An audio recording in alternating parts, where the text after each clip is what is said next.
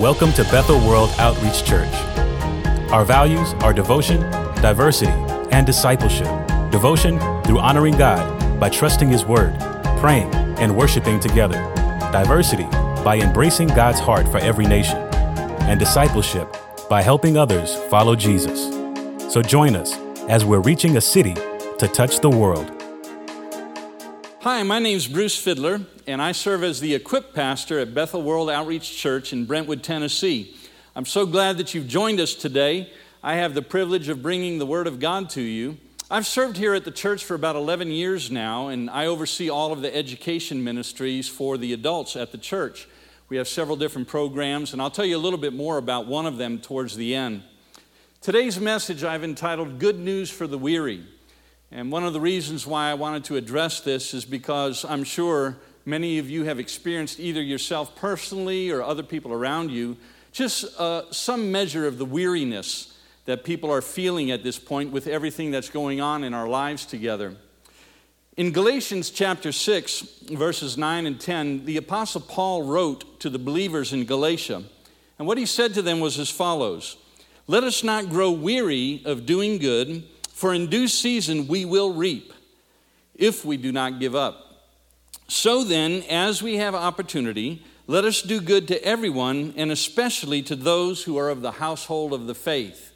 He also wrote the believers in a city called Thessalonica something similar when he wrote to them and said, "As for you, brothers and sisters, do not grow weary in doing good." The word that he used there is a word that basically means to become discouraged or disheartened. In other words, to lose heart. And I was thinking as I look into the faces of people, sometimes on Zoom calls, sometimes in person, maybe even sometimes feeling it myself, there is a growing measure of weariness that some of us are beginning to feel for a variety of reasons. Obviously, we're in the middle of a pandemic and we don't know exactly how it's all going to play out and when everything is going to go back to normal. At this point, there's already been over 127,000 deaths in the United States alone from the pandemic. In the world, there have been over 500,000 people now who have died as a result of this COVID-19 virus. Health experts tell us that while there's hope for a vaccine and perhaps it'll get distributed in mass maybe next year, who knows, it's still not exactly clear as to when things will be fully normal again. We've all dealt with lockdowns and isolation, social distancing, and having to wear face masks. All of that, as time goes by, can produce weariness in our lives. We need to have interaction, and we long for the normal. In addition to that, of course, has been the economic fallout. A number of us have lost jobs or taken pay cuts. It's touched even my own family. One of my sons works for a major theater company up in New York City, and they've not been able to do any kind of productions during this entire time. They just recently had a round of layoffs. He himself has experienced a pay cut. His wife, on the other hand, opened up a small business, an esthetician salon, and she had to shut down very shortly after opening up. She still has not been able to reopen. So there's a lot of tentativeness and uncertainty that people are feeling about the future. And then if you add on to all of this, something that has been festering for a very long time in our country is the whole issue of racial and social injustice. You know, when I think about the last 400 years, those first 250 years when slavery was allowed in this country, it was an experience of dehumanization of other people who are made in the image of God. Many of you who are watching are African American, of African descent, and you personally have been touched by this. I obviously have not directly, but indirectly I have. And then the last 150 years, from the time of the Civil War and when those of African descent who had formerly been slaves were declared free, so many continue to experience oppression and violence and injustice. I can only imagine what it must be like to have deferred hopes and failed promises again and again. The civil rights movement 50 years ago has not resulted in the promise and the hope that was once delivered when it was first taking place. We see this in all of the events and the issues that are still coming up before us day after day in the news. I wonder sometimes what it's like for those of you that are African American, especially that are older and that lived during that time. Perhaps you were young, maybe a child, maybe a teenager. And you wonder sometimes, how long is it going to take? How long before people wake up and understand and do something about it?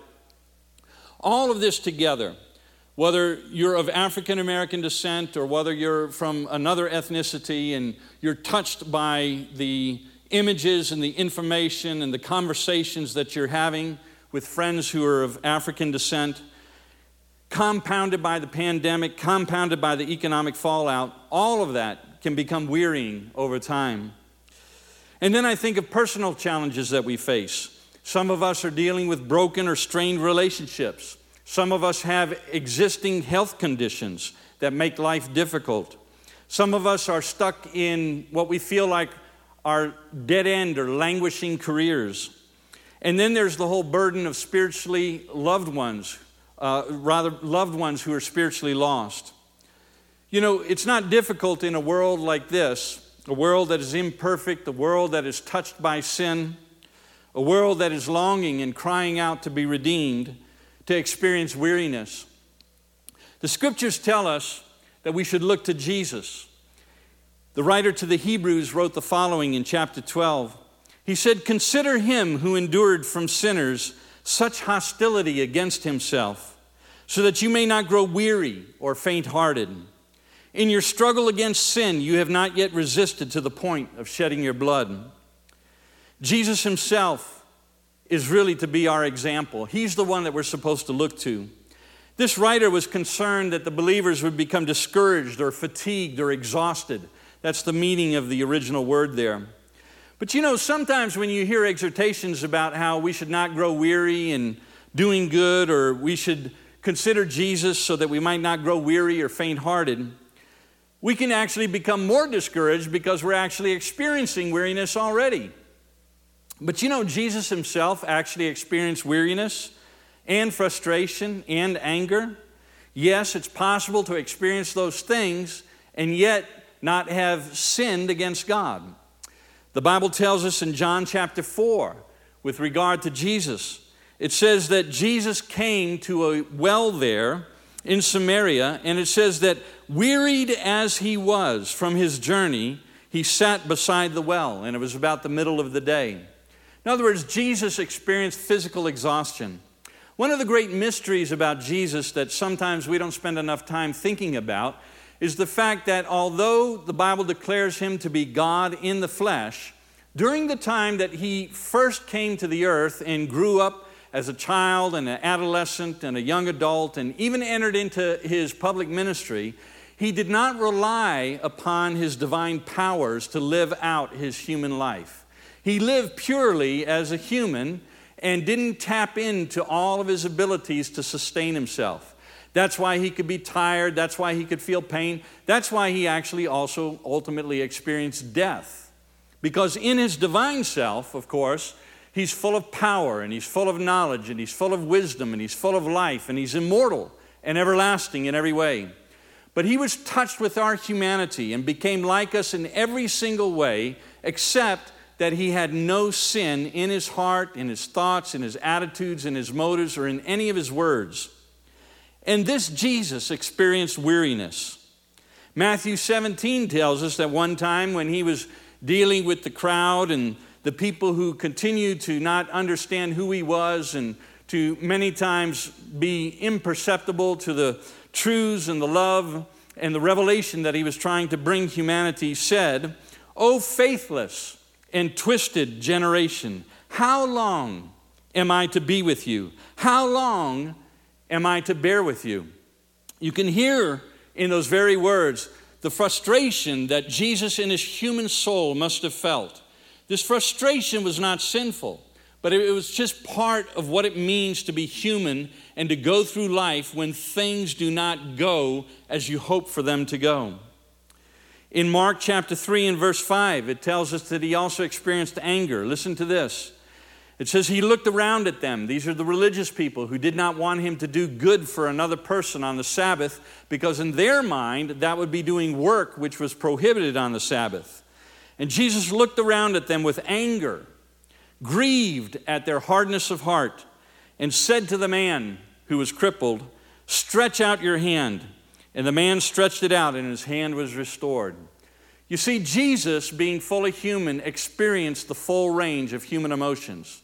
He was never vindictive. He was never vengeful. He was never angry for the wrong reasons. He never wanted to do something that would have been ungodly. He never wanted to use violence against people that would have been unjustified. But Jesus, in the purity of his heart, experienced frustration. He experienced grief. He experienced anger, and he became even weary physically.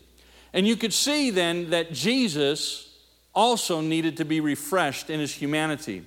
You'll remember, for example, even in the Garden of Gethsemane, if you're familiar with the story of Jesus about to go to the cross, that at one point he was in such anguish as he was facing the prospect of having our sins placed upon him and being separated from his Father, God in heaven, and being crucified, being tortured, brutally treated, that as he anticipated all of these things, the Bible says that he was worn out, that his soul was heavy, that he was deeply troubled in spirit, and that an angel came to him to strengthen him. Jesus in his humanity, sinless as he was so weary at that point that he needed supernatural refreshing from God, and he received it. How is it that Jesus overcame the weariness and the frustration and the anger and all the rest? He surely would have been familiar with the promises that are written in the Old Testament, student as he was of the Word of God. In Isaiah chapter 40, there's a great promise. Some of you may be familiar with this, where Isaiah the prophet says the following: "Have you not known? Have you not heard? The Lord is the everlasting God, the creator of the ends of the earth. He does not faint or grow weary. His understanding is unsearchable. He gives power to the faint, and to him who has no might, he increases strength. Even youths shall faint and be weary." In other words, even those of us that we would expect to be full of diminishing energy still continue to face weariness even themselves. "And young men shall fall exhausted. But," the prophet says, "they who wait for the Lord shall renew their strength. They shall mount up with wings like eagles. They shall run and not be weary. They shall walk and not faint." Well, what does it mean then to wait for the Lord? It's not a passive posture where we sit around and do nothing and sort of wait upon the sovereign move of God. Well, if God wants me to feel better, if God wants to help me, then he will. No, waiting for the Lord or waiting upon the Lord is a phrase that shows up many times in the Old Testament.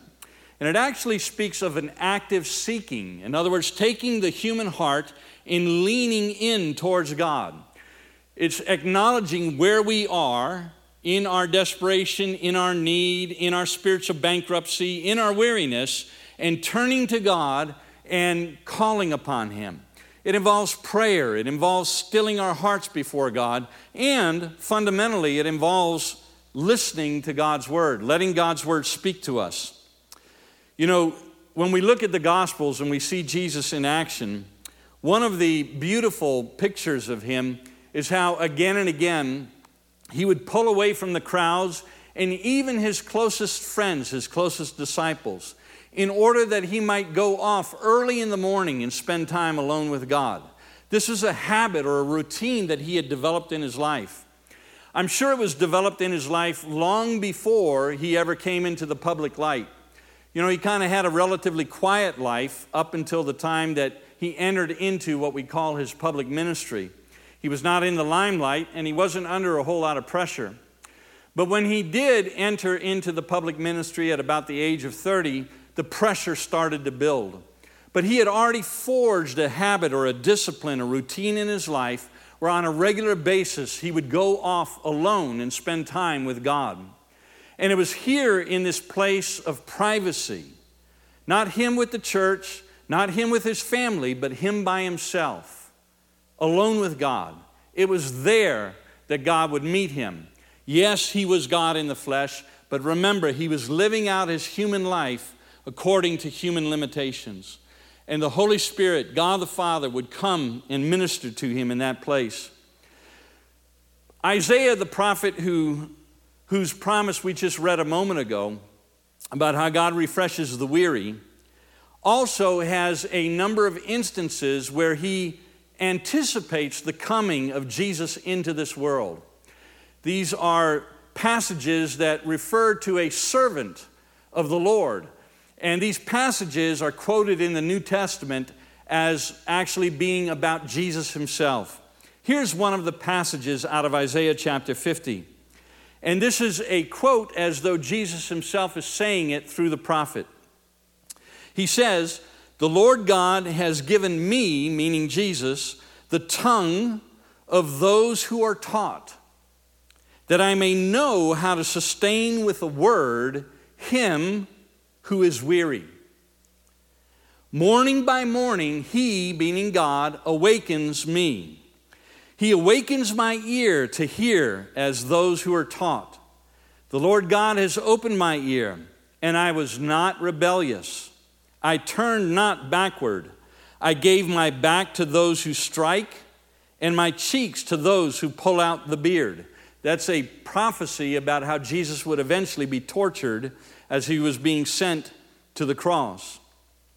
He says, "I hid not my face from disgrace and spitting, but the Lord God helps me. Therefore I have not been disgraced. Therefore I have set my face like flint, and I know that I shall not be put to shame. He who vindicates me is near," talking about God. "Who will contend with me? Let us stand up together. Who is my adversary?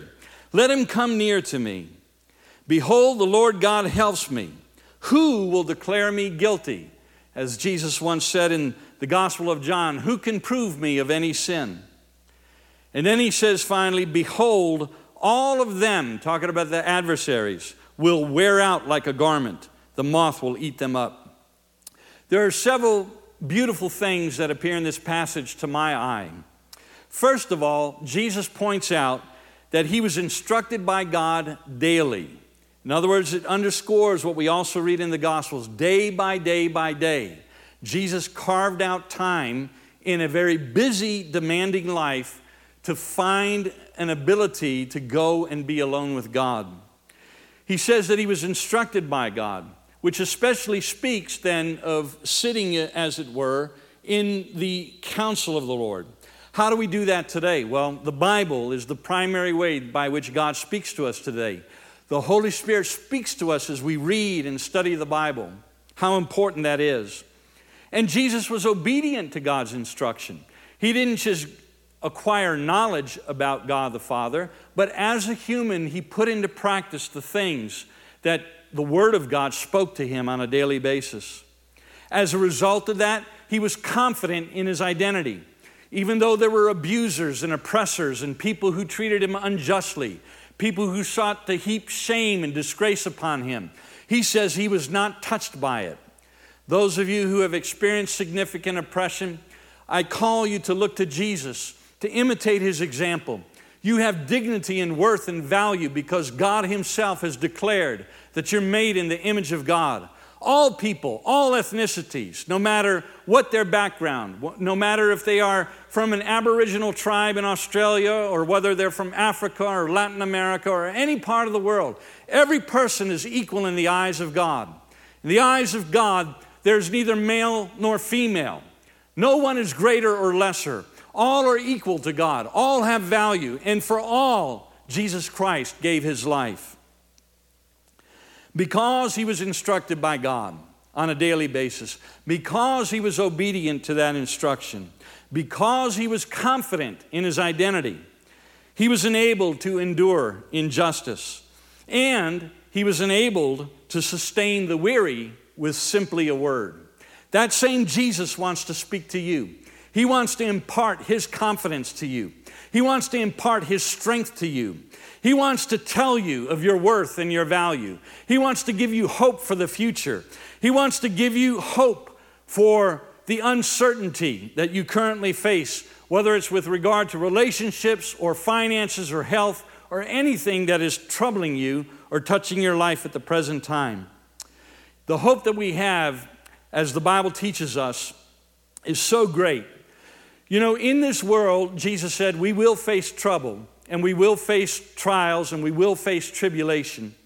Jesus himself even said that in the time leading up to his return, when he comes back a second time, things will not gradually all become nice and calm and serene, but rather there'll continue to be trouble in the earth.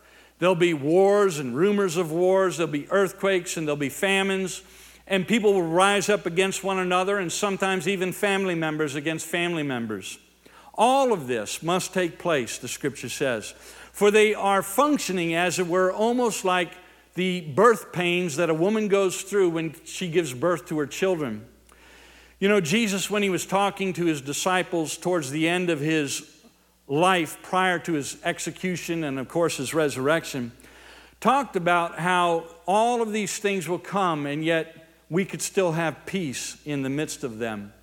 And the reason is because he himself would overcome all of these trials that he himself endured. Our hope, yes, is for this life. I do have hope and am confident that we will come out the other side of the pandemic. I do have hope that the economy will pick up again. I do have hope that there will be progress when it comes to social justice and racial justice. But you know, at the end of the day, my hope is not for a perfect world now in this lifetime. My hope rather lies with the promises that God has given us through his word in the Old and the New Testament that tells us that when Jesus comes back again one day, he will eradicate all sin. He will put an end to all injustice. He will remove sickness and disease and death. Those who have put their trust in him, the Bible says, are appointed unto salvation. He will remove all shame and guilt. He will bestow glory and honor upon us. He will clothe us with immortality and everlasting life. The Bible tells us that every one of us will feel safe. Every one of us will prosper. And every one of us will only always want to do good because we will be conformed into the image of Jesus Christ. My ultimate hope is for what lies ahead. Yes, we get to go to heaven when we die. That's going to be great. But even better is when Jesus comes back and Jesus transforms this world and puts an end to all of the suffering that is being experienced in the present time. This is our great hope. So what should we do practically now in light of Jesus' example? It all begins with reading and studying the Bible on a daily basis. I would say that this is fundamentally, at least from my own personal perspective, even more important than prayer and worship. What do I mean by that? What I mean is that if we are not adequately instructed by God's revelation in his word, then our prayers and our worship sometimes can be misinformed and misguided.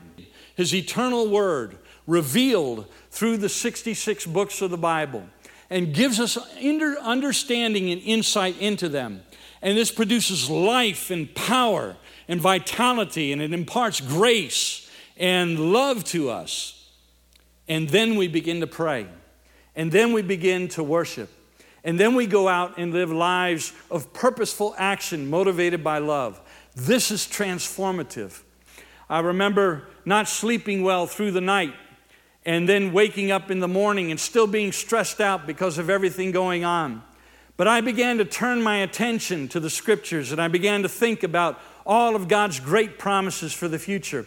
And it's amazing how whatever grooves, as it were, or lanes or neural pathways in which my thought life was traveling over those last hours that had produced such a weight of heaviness upon me, they began to evaporate. And I found my thoughts and my emotions and my attitude and my whole posture traveling down a different pathway, centered once again upon God. What a difference it makes. It's like night and day between following the course of this world and what it produces in the soul, and paying attention to what God has said in his word, and being filled with the energy and the life and the power that comes from a personal God who cares about you so much that he would send his son Jesus Christ to die for your sins on the cross and secure for you everlasting life.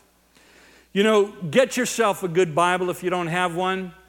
If the print's too small, buy one with bigger print. Use an electronic device. Journal. Do a prepared Bible study. We have a book called the Purple Book that you can acquire.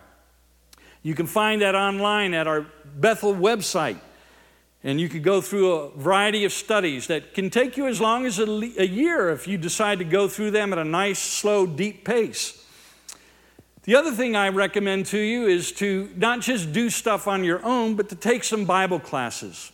I mentioned earlier that I am the Equip pastor and that I oversee several programs here at the church. I want to highlight two of those. One of them is our School of Discipleship. The other one we call our Leadership Institute. Did you know that both of them are online and that they were already online even before the pandemic hit and we've not been able to meet? We have video recordings, audio recordings, student notes, and a whole bunch of supplemental information to support these courses. If you go to our website, BethelEquip.org, you can read about both programs. Our School of Discipleship is designed for every single believer, and we're kicking off the fall semester on August 2nd. So I encourage you to take a look at that. If you already maybe have done a Bible class or two in the past, or you're simply wanting to go deeper, then I strongly recommend our Leadership Institute. We have a deadline coming up of July 21st, and that's because 1 week after that, we'll actually be kicking off with an orientation. It's all been completely redesigned, and the great thing is that the administrative fee has been radically reduced. And so, again, I encourage you to come out and be a part of that. More information, again, is available at the website. And if you have any questions at all, please email us. You can email us at BethelEquip@bethelworld.org, and we'll get back to you and answer any questions that you have. I'd like to take this last remaining minute and just pray for you. So if you've been feeling weary, whether you know the Lord Jesus Christ or not, I want to pray that God will meet you where you're at and that you would respond to the offer that I presented you today, and that is to take time and to begin to seek God in the Bible.